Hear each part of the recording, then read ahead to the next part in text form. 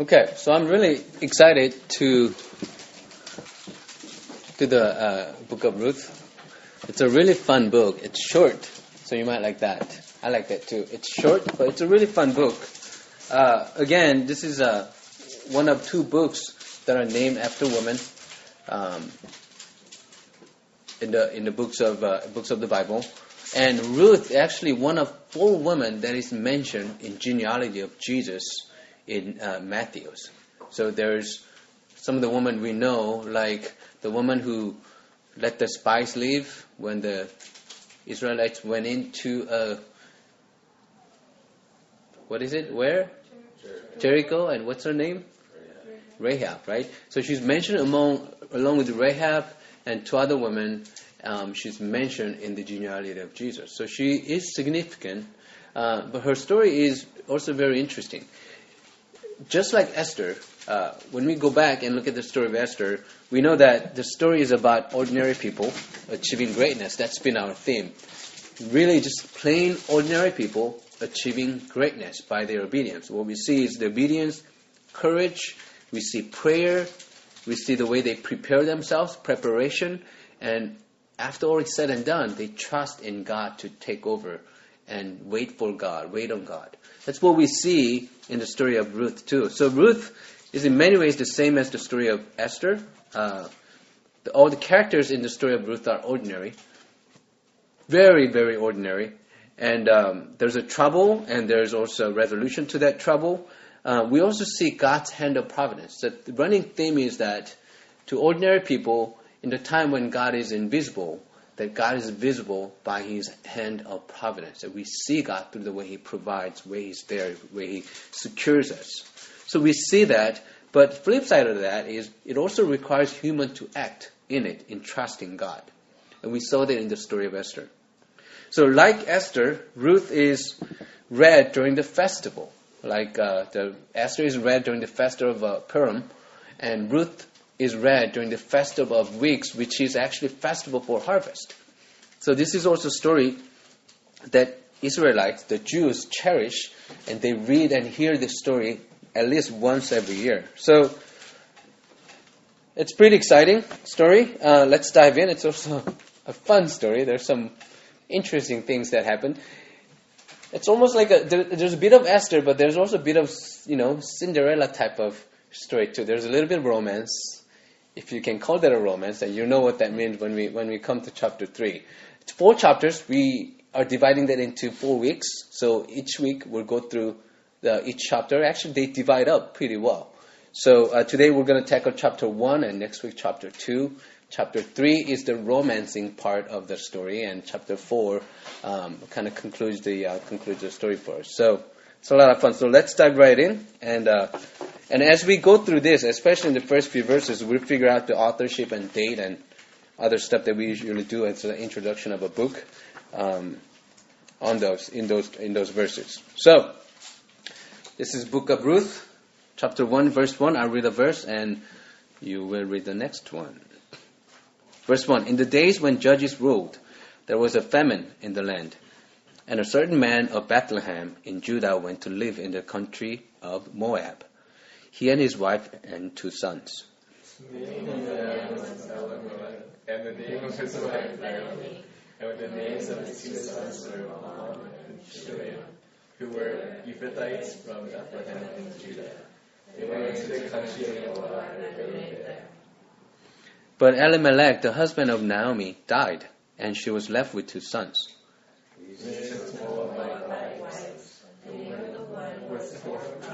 And the name of the other Ruth, and he lived about 10 years. Both Mahlon and Chilion also died, so that the woman was left without her 2 sons and her husband. Then she started to return to the daughters-in-law from the country of Moab, for she had heard the country of Moab was the Lord had considered his people and given them food. So she set out from the place where she had been living, she and her 2 daughters-in-law, and they went on their way to go back to the land of Judah.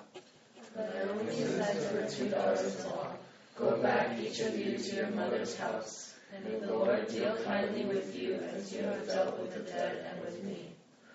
The Lord grant that you may find security, each of you in the house of your husband. Then she kissed them, and they wept aloud.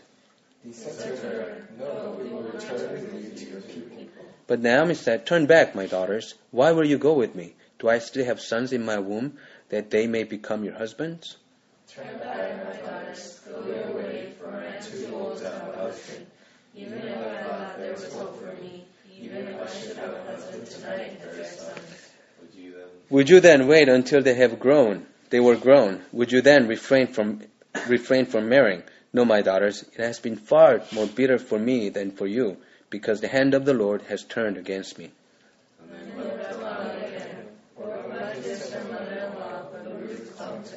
So she said, "See, your sister-in-law has gone back to her people and to her gods. Return after your sister-in-law." Ruth said, "Do not press me to leave you or turn back from following you. Where you go, I will go. Where you lodge, I will lodge. Your people shall be my people, and your God my God. Where you die, I will die. There will I be buried. May the Lord do thus, as so to me, and more as well, if even death parts me from you." When Naomi saw that she was determined to go with her, she said no more to her. So the two of them went on until they came to Bethlehem. When they came to Bethlehem, the whole town was stirred because of them. And the woman said, "Is this Naomi?" She said to them, "Call me no longer Naomi, call me Mara, for the Almighty has dealt bitterly with me. And I went away full, but the Lord has brought me back empty. Why call me Naomi when the Lord has dealt harshly with me, and the Almighty has brought calamity upon me?"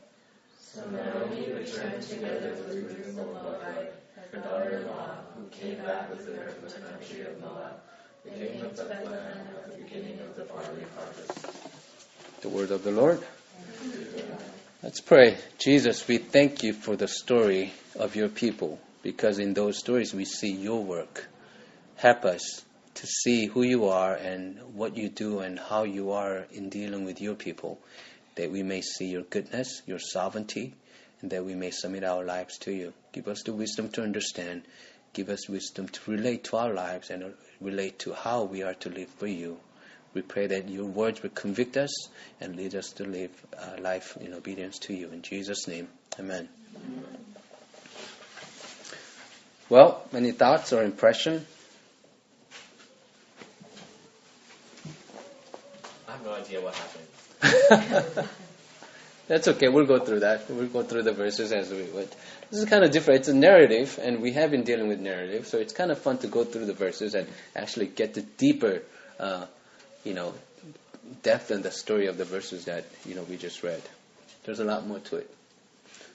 Any impressions? Any thoughts? Something that stood out to you?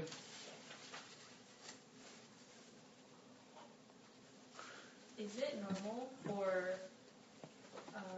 widows whose daughters-in-law or their sons die and the daughters-in-law to go back to their original homes? Is it normal? I don't think it's normal. I don't think this is a typical case where both sons die and they are left with no more sons. Typically, there's a Levirate kind of law or setup that where one son died, and the wife of the dead son marries another son who's not married, or marries a son in addition to his wife. So there's that caring for the wife, because in this time the woman without a husband, without a man or father or husband, is really alone. There's no security. There's no food to be provided. There's no way that a woman can survive without having a man in her life. So it's not normal, just to give you a short answer. But the situation isn't normal either. Yeah, we see it tragic, and that's sort of the tone of chapter 1. But overall tone of the story is a little bit different from Esther.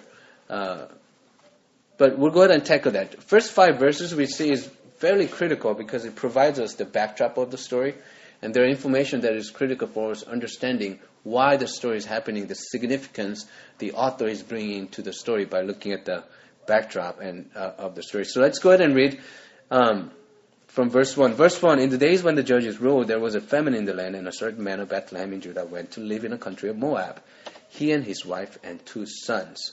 So this gives us a setting, the time of the setting, which he says it's the time is the days when the judges ruled.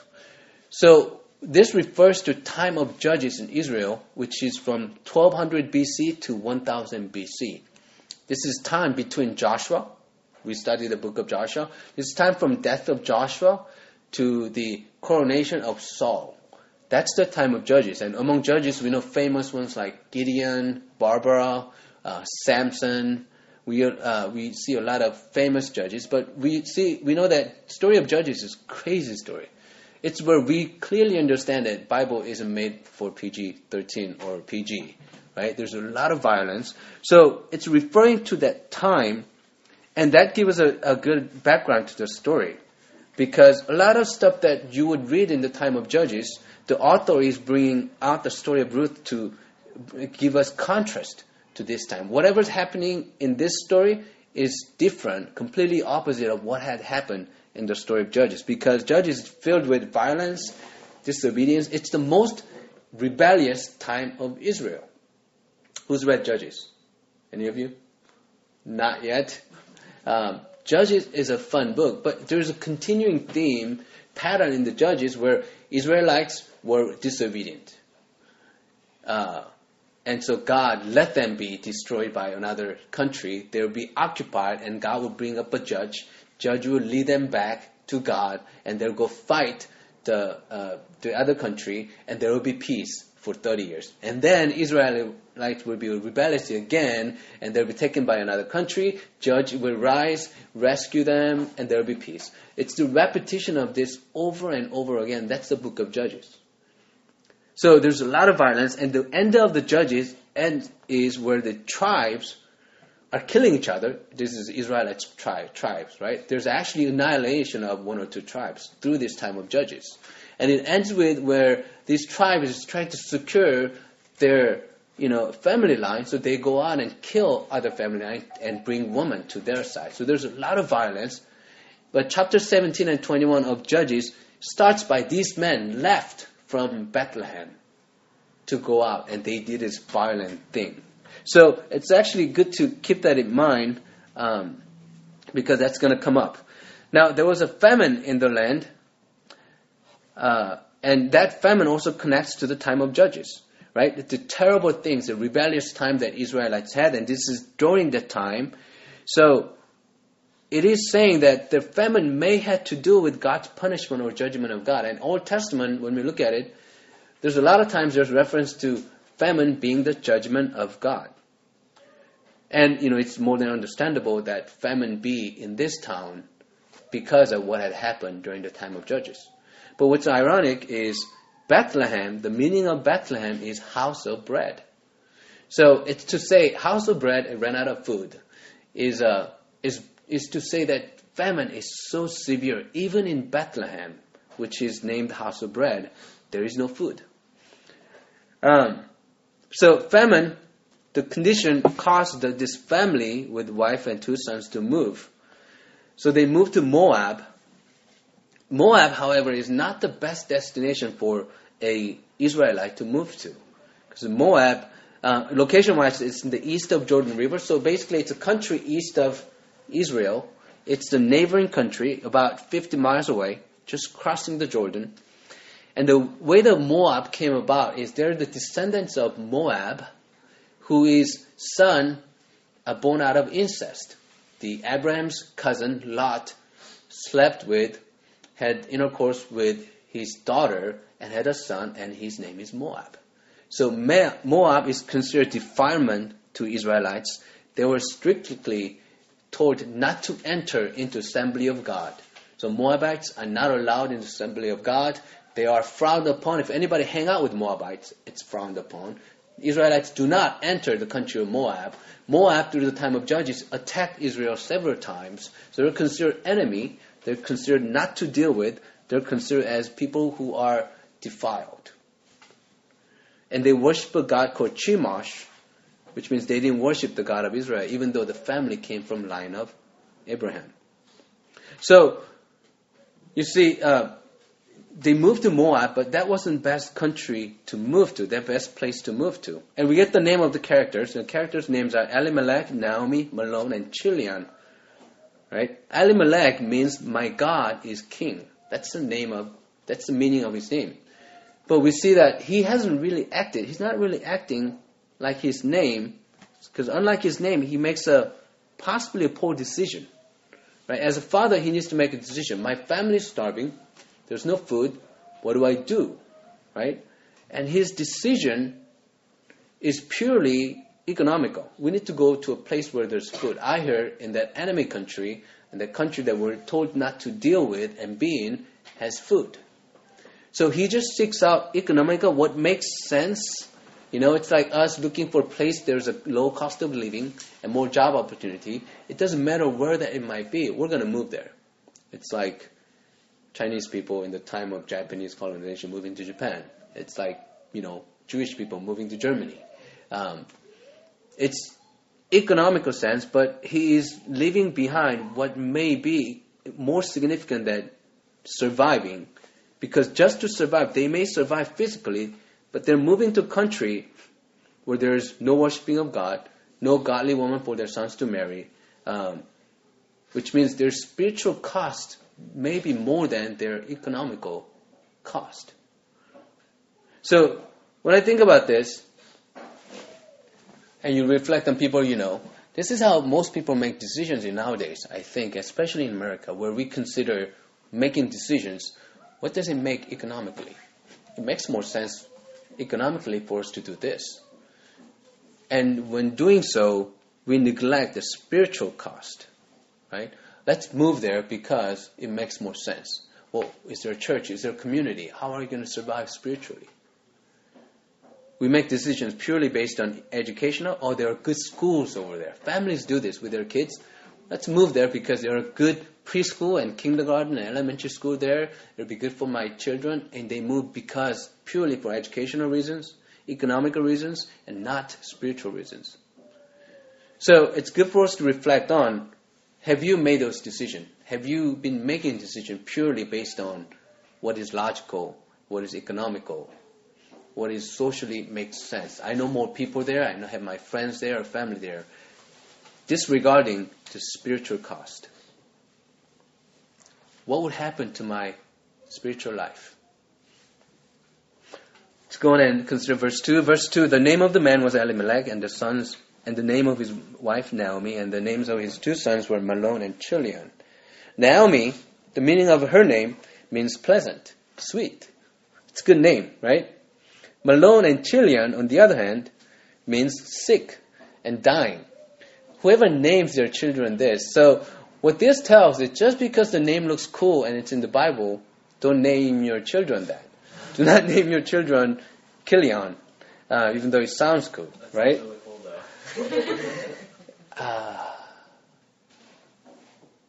I think, in the TV show, Once Upon a Time, there's a guy named Kilion. It's a cool name, right? Name is cool, but it means dying. They were Ephrathites from Bethlehem in Judah. They went into the country of Moab and remained there. Ephrathites from Bethlehem in Judah, that's a significant phrase. This phrase occurs 3 times in the whole of the Bible. One is here. The other one is in 1 Samuel chapter 17, verse 12. In referring to King David, it says, as the son of an Ephrathite of Bethlehem in Judah. The other occasion that this is mentioned is in Micah chapter 5, verse 2, which is telling of the prophecy. It says, I'll read for you, but you, O Bethlehem of Ephrathah, who are one of the little clans of Judah, from you shall come forth for me one who is to rule in Israel, whose origin is from of old, from ancient of days. 3 times mentioned. It's here, King David, and obviously who? Jesus. So, little spoiler, but the significance of Ruth, do you know why the story of Ruth is so significant? Really? None of you know? Maybe I should hold back and not tell you. Yes, I will hold back and not tell you. You may figure out as we go on. Now, what happens to them? Nothing but bad, right? They went away, they moved because it made sense. They wanted to secure their, lives, to have food and to survive and to live on. But verse 3, but Elimelech, the husband of Naomi, what? Died. and she was left with her 2 sons. So much for relocating to survive. Elimelech died. Verse 4, these 2 Moabite wives, the name of the one was Orpah, and the name of the other was Ruth. When they had lived there about 10 years. She got married. So sons got married, but to Moabite woman, which is not a good choice. It says they lived there for 10 years, but there's no mention of children. We know that they had no children. 10 years without children is basically saying that officially they are barren. This is another tragedy, right? This is another tragedy. And we kind of see the hint with the Ruth, hint of Sarah and Hannah and other women that are mentioned in the Bible who went 10 years without having a child. But later the Lord provides child. Okay, that's not giving away a hint again either, right? Okay, verse 5, but Mahlon and Chilion also died. So the sons died too. So that the woman was left without her 2 sons and her husband. So even sons died, right? They try to survive, but what it's showing is it doesn't matter how we try so hard to survive. Really, life and death is in God's hand. So we know that situation is really, really, really bad for Naomi and her daughters-in-law. Especially for Naomi. We know that losing husband and losing sons, 2 children, it's a tragic. Even now, we know how hard that is. But then, in this time in history, in this place, not having any men, no sons, no husband means there's no financial support, there's no security, there's nothing. This woman literally has nothing.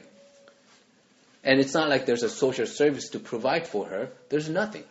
She is utterly alone, just with her 2 daughters-in-law. So, what we find in first 5 verses is for Naomi, her life is nothing but bleak, dark, hopeless. It's an absolute devastation, desolation, and just desperation in her life. This woman is done. There is nothing for her. There is no hope. She's utterly alone. So verse 6, then she started to return with her daughters-in-law from the country of Moab. For she had heard in the country of Moab that the Lord has considered his people and given them food. So she decides to move from Moab back to her country, back to Bethlehem, back to Judah. Which is the right thing to do, right? When you are alone, when you're left, best thing to do is go where you're familiar. Like we talk about, if I was to die, what would Esther do? She'd go back to Korea, right? Because there's her family, she's familiar, she can find the ways. Much better than being in a strange land, right? In a foreign land. But her motive here is not so much of lack of choice and she's just moving. It is a choice. Because what it's mentioned here is, there's a mention of God. She has heard that there is blessing. God is blessing the land of Bethlehem, land of Judah again. There's a food in Bethlehem. So she sees God's blessing and she is going after God's blessing. And what we recognize immediately is that unlike the story of Esther, God is mentioned here. And God is mentioned in the book of Ruth 23 times in total. Twice by the author, and the rest in speech between the characters. As we see that God appears in the time of the most bleak and hopeless situation. And we see that there is possibly hand of God's providence about to appear, right? So the theme continues and we wait. What's going to happen? And the theme is that God is at work in the lives of most ordinary people in a very subtle way, right? So Naomi's situation is that she has decided to go back. The word we see here, go back, occurs 12 times in these 5 verses. She says it over and over. She said, I'm going back to the country. She says to her daughters, you need to go back to your country. Somehow they followed her along as she left Moab, and somewhere in the middle of their traveling, which is about 50 miles away, traveling, which isn't that long or far, she said, you need to go back to her daughters. So verse 8, she says, go back, each of you, to your mother's house. Which is odd. It's not father's house, it's mother's house. there's commentators said she says in mother's house because this has to do with her daughters-in-law finding husbands again, and mother has more to do in deciding who the husbands will be and all of that. But this phrase also caused the commentators to wonder, when we're considering who the author of Ruth is, there's a talk that author of Ruth might be a woman, which is kind of cool. I like it. Hey, woman author in the Bible? That's great, right? Especially for a book that is for the women. We can't really be sure, but it's possible. And we know that in this book, two main characters are also women. So it's really interesting. Possibly written by women. The main characters are women. And what's really interesting is, in this book of Ruth, there is a lot of conversation. Precisely 52% of all of it, all the book, is conversation. Because, woman likes to talk. They like to have a conversation, right? So, in every situation, every turn, you know what they're doing? They have a conversation about it, right? They're talking. So this is like, this is a critical time in life of home with children who's in elementary school, because there is summer camp. This is a critical time. So Esther would come to me and she'd talk, let's talk about summer camp, right? So she'll show me stuff. What do you think about this summer camp? And blah, blah. I say, okay, that looks good. That's it, right? She'd come back. Well, what do you think about this summer school? I said, we already talked about this. I said, that looks good. Well, but I want to talk more about it. Right? That's woman, right? Woman has to talk about it. Men, we don't like to talk about it. If this book was written by men, it'd be like a chapter, right? This happened, they decided to do this, and that happened. So we don't talk about stuff, we make decisions right away. It's not so. In this book, especially when you see this part of the chapter, 3 women has to talk about it. It's long. All of it is talking about it. So we'll skip that part. Just kidding. We'll go through that. So let's go back. So Naomi wants to send them home. Right? Naomi wants to send them home. Why? Because she cares for them, or because she just wants to be left alone? And we don't know her motive in trying to send her daughters home. There may be because she cares. It could be. And what it seems like, hey, there's a better chance for you to survive if you go back to your own country. Makes sense. Maybe she cares. Maybe because 2 Moabite women, widows following her, could be baggage, right? There are sort of baggages for her. She can start off fresh, but Moabite woman with her in a country where she has no home, nothing. It's hard enough for her to survive on her own, and there are these 2 girls. So we don't know the motive, and throughout the book, you're gonna read conversation where the character says one thing, but it's very ambiguous. You say, does this person mean what they say? So it's good to kind of wonder about that and try to get deeper into that. So she sends them, or wants to send them, but she prays. There's a prayer in verse 9, verse 8. And another thing about the book of Ruth is there are lots of prayers in book of Ruth, unlike Esther. And I'm going to highlight them all. You're going to see every week when we go through this chapter, they're going to be in red color of font. There's always a lot of prayers. And all the prayers are not about prayer for her or himself, but it's prayer for others. And another thing about prayer in Ruth is all of them comes true in the book. So pay attention to these prayers and look out for them. So here's our prayer. May the Lord deal kindly with you as you have dealt with the and with me. The word kindly here is chesed in Hebrew, which is referred when the Israelites talk about God is chesed, which is the loving kindness of God. So what she is praying is, there's nothing I can give you, to her daughters-in-law. What I can't give you, but may the Lord, may God give you what I can give you. May God give you the kindness that He has promised. Verse 9, the Lord grant that you may find security, each of you, in the house of your husband. She prays for 2 things, right? Security and husband, which actually in this society is the same thing. So remember that she prayed for these things, for this woman. The Orpah, we're not going to see again from this point on, but Ruth, will she find what what Naomi has prayed for, which is husband and security. And then what do? At the end of the verse, it says, then she kissed them and they wept aloud. So it's definitely woman author, right?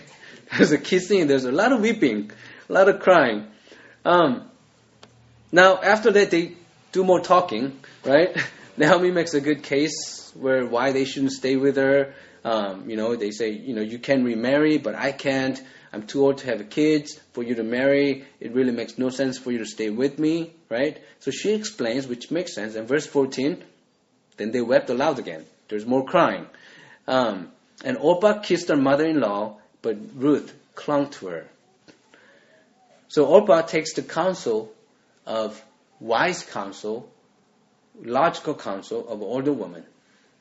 There's nothing to diminish Orpah's decision here. She made a choice, and which is very logical, which makes sense, which is right choice, which Naomi insisted upon.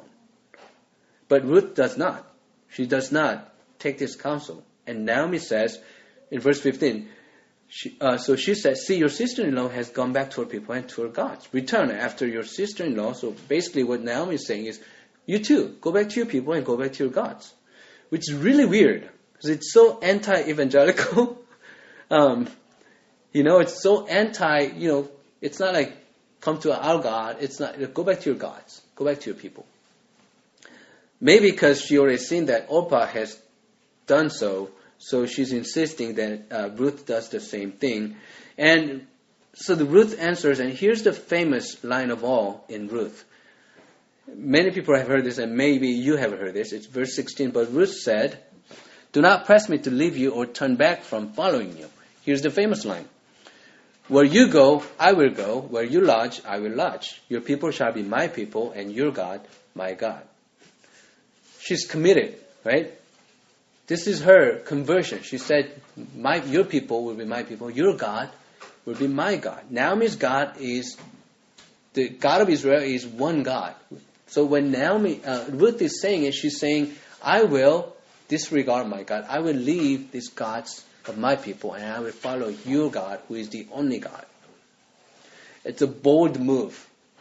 We're going to see more of this, what a choice that she has made. She's not only moving to a place where there's no job, no family, no home, no friends, a strange land for her, but she's moving to a country where she is going to be a minority, not only a minority, a person who will be frowned upon.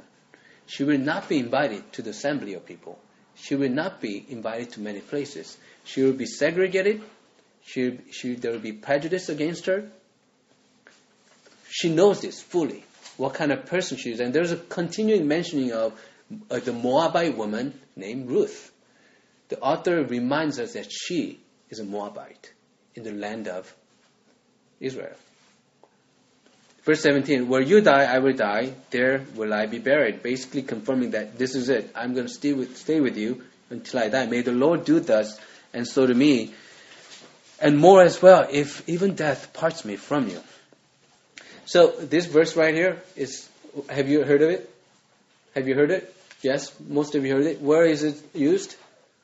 A lot of times it's used in the wedding. This is like, it's used as a wedding vows, which I think is entirely inappropriate. Somehow they forget about the part where Naomi's, Ruth said, don't tell me to go back. Don't tell me to leave you.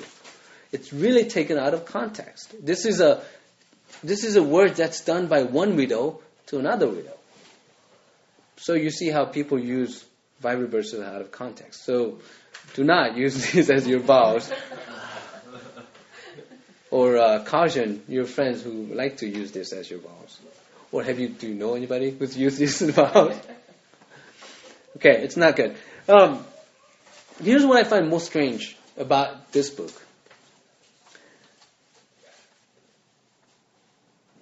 I think this makes this book so not real, because mother-in-law is not this nice, right? Daughter-in-law is not this loyal. It's not real. You look at I don't know if you know of relationship your mothers have with your grandmother. Mother-in-law, and this is made fun a lot in Western society, how mother-in-law is really difficult to deal with and how daughter-in-law is difficult to deal with by mother-in-law. This is not real. This doesn't happen, right? There's no one like Naomi and there's no daughter-in-law like Ruth, right? It's just not there. Who's like Naomi, right? This mother-in-law. No one's like that. No one's like that. Because in our society, even us, and even in an Eastern society, daughter-in-law is viewed almost virtually as a slave to your sons, to mother, right? Mothers like to abuse the daughters-in-law for the sake of their sons. This is how it's done. You think I'm lying? Get older and you'll find out, right? You will find out. This is how it's done. It's a very difficult relationship. And here, there's so much love between and loyalty between that. It makes is this real? Right? Is this real? And what happens is people use this story of Ruth and Naomi to say, see, you should be like Ruth. I need complete obedience and loyalty from you because you ought to be like Ruth. And some people say you should be like Naomi, really loving your daughter-in-law like your daughters, receiving them. Which I would say that's really not the point of the story, right? This is very unusual. And really what the author is not trying to say isn't be like them, but what the author is saying is there's a very different relationship here. There's a unique relationship here. And the Ruth makes a choice, which Naomi discourages her choice, right? So do not abuse this story to tell others that you should be like Ruth or you should be like Naomi, because this is a very unusual story. We need to work with how it is in our society and just work within those relationships, but not press upon Bible verses which is out of context to make people do and make them feel guilty. It's mostly irrelevant to most of you, but Esther gets it. I want you to remember this, what I said to you, okay? This will come relevant to you. Well, she'll be away from her mother-in-law. So. Okay, so they get to the Bethlehem, Naomi and Ruth, right? And their arrival in town stirs up, right? People are stirred up because their arrival. And here's what Naomi says, which is what we're going to focus on next. Verse 19, so the two of them went on until they came to Bethlehem. When they came to Bethlehem, the whole town was stirred because of them. The woman said, is this Naomi? Verse 20, she said to them, call me no longer Naomi, call me Mara, for the Almighty has dealt bitterly with me. I went away full, but the Lord has brought me back empty. Why call me Naomi when the Lord has dealt harshly with me? And the Almighty, there's two different callings, right? Lord is Yahweh. Almighty is Shaddai. Okay? So there's two different callings, twice the same. Almighty has brought calamity upon me. It's no surprise. Clearly, the woman, Naomi, is devastated. So her name means sweet, but she says, call me Mara, which means bitter, which is opposite of sweet. And what we recognize clearly is that she blames God for ultimately being responsible for her tragedies. And this is her claim, right? Not the author's claim, because these are her words. And what we see is, unlike other people we know in the Bible, like Job and Jeremiah, other people who experienced tragedies, she's not interested in knowing why has this happened. She's not interested in whining or lamenting. She's not interested in asking God to change her condition. She's beyond that.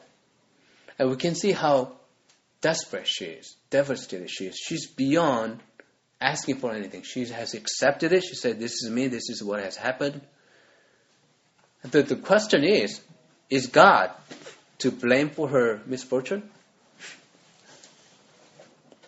It seems that her husband has something to do with it, right? He's the one who made a choice to move to country where he shouldn't have. And it seems that her sons marrying Moabite girls had something to do with it, right? Doing something they shouldn't. So some traditional commentators say they have been punished. They have been judged. But I think, Naomi knows that, what had happened. But she still sees God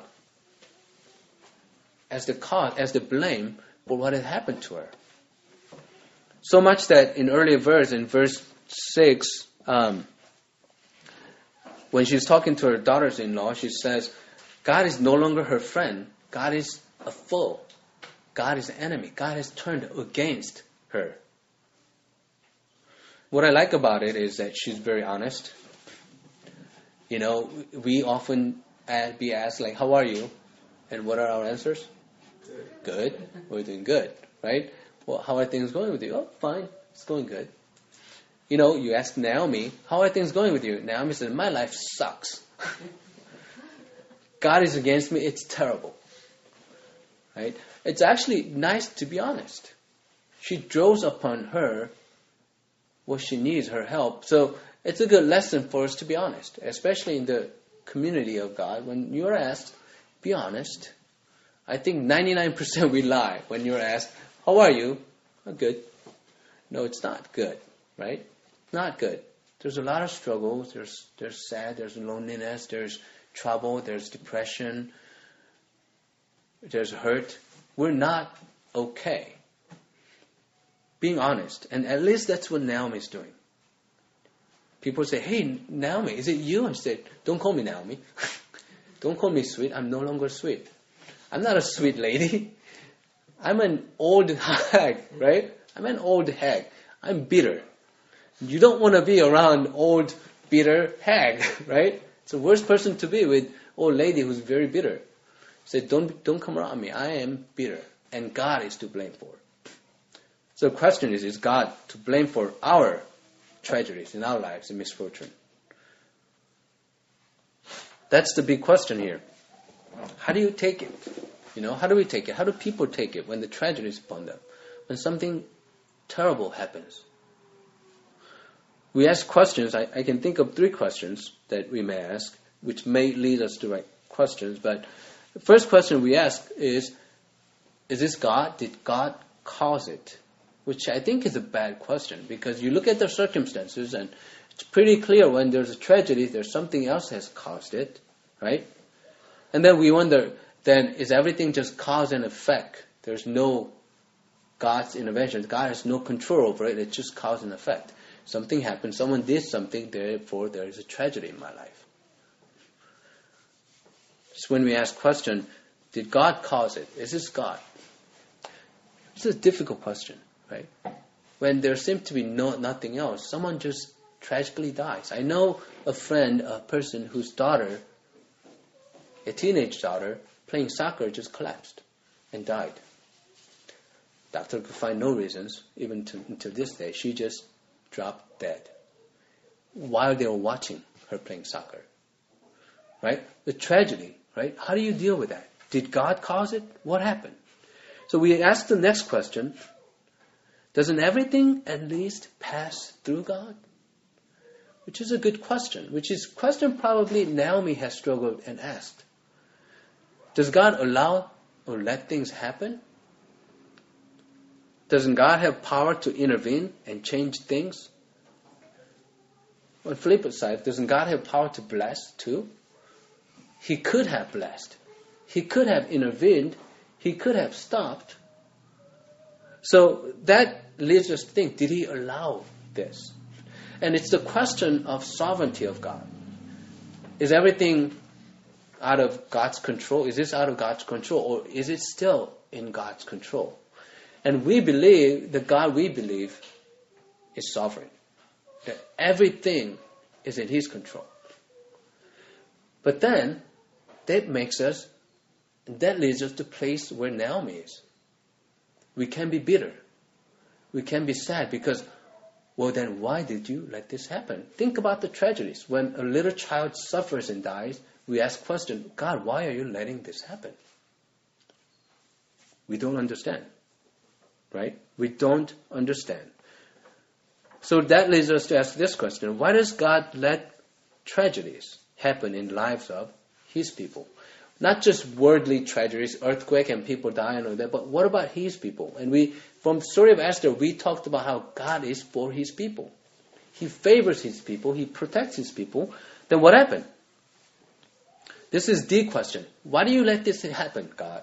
Which is a question that Naomi maybe asked, but she no longer deals with, is that, why did you let this happen? Why did you allow this to pass?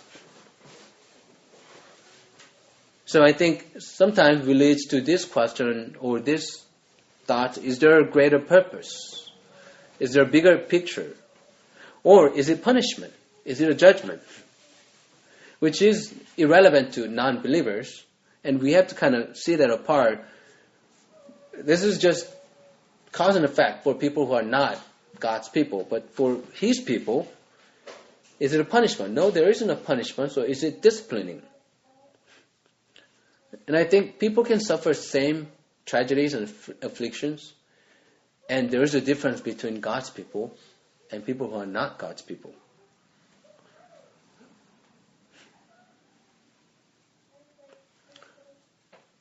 That it's different for us. We don't understand. We don't know why. But we know that it's different for us. We know God is sovereign. And in that we may find bitter, but it's the goodness of God that leads us to believe that, but there's something more to this. Because God is good. That's what we want to think. That's what we like to think. That's what we like to believe. That we matter to God and He has bigger things in mind. But that's good. But for where Naomi is, at the time of tragedy, the only question we have left is why? And all we see is God's hand of providence is no longer out there. It's folded firmly. And He's looking on in distance. And He's silent. And at times, we feel this. And the question is, why? But there's more. I think oftentimes we remain at why. But the step that we need to go forward from this is, if we believe that God is sovereign and good, what we move to is, well, is there hope? What's coming after this? Is there hope coming? Verse 22. So Naomi returned together with Ruth the Moabite, her daughter-in-law, who came back with her from the country of Moab. They came to Bethlehem at the beginning of the barley harvest. The beginning of barley harvest. That's the hope. The author leaves us at the end of this story. There's tragedies, and Naomi has known nothing but afflictions and tragedies. But they leave this. The author leaves this and allow us to see and get us this sense that there's something good that is about to happen in their lives. So let me close with this. God's hand of providence that we talked about is sometimes held back. It's folded away. It's distant. It's not visible. But not for long. Right? And we don't understand. We hate it. But when we accept the sovereignty of God, we also have to accept that God can do whatever He wants. He can do whatever He wants. He's sovereign. But He's also good. That means we need to turn and trust God, even when we don't understand. Ruth somehow trusts God. And we ask, why does Ruth make this move, bold move? And I think she did it, and this is all my opinion. I think she did it because of prayer. She heard the prayer of Ruth. Ruth prayed, may my God bless you. So prayer in the midst of tragedy. Acknowledge that God has His arms folded, but it's not for long. And we see that, we read that throughout the Psalms and throughout the Bible, that God, the tragedy is there, but do not let this be long. Come for hope. And in that prayer, we acknowledge God. Even though there's a blame, there's acceptance, there's a bowing down, there's humility, asking God, is there hope coming? Prayer reaches God for hopes and trust and enriches others. That's why when we find others in tragedy, the best thing we can do, and it's the best thing we can do, is pray. Here's what Naomi did for Ruth. And in prayer with Naomi, Ruth found hope. And Ruth chased after that prayer, chased after that hope. We don't know why God holds back his hand of providence, but we also know of a story when God held back his providence and his arms folded firmly when his son was hung on the cross. And he cried, just like Naomi, he cried, my God, why have you forsaken me? And we know that God has a greater purpose than he had a mission to save us, and he has for us too, and we trust that. Jesus cried out to God, and that's the example, as we remember in this time of Lent, that we can also cry out to God. And while the sorrow and hardships last, there is hope, because God is good and God is sovereign. Let me pray.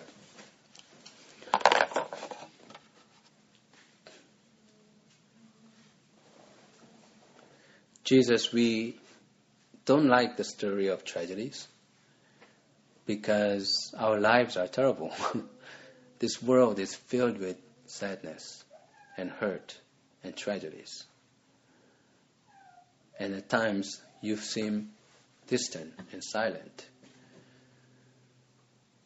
And we don't know how to deal with it, Lord, but help us to learn from the story that we have studied, to look for you for hope, and to trust in you, because you are a loving God and you are sovereign. So that we pray that your Spirit will lead us from questioning why to seek hope. And when our friends are in hardships and hurt, that we would pray for them, because that would lead them to you, to hope. In our lack of understanding, Lord, I pray that you'll give us at least trust, that even we can trust you even when we don't understand. In Jesus' name, amen.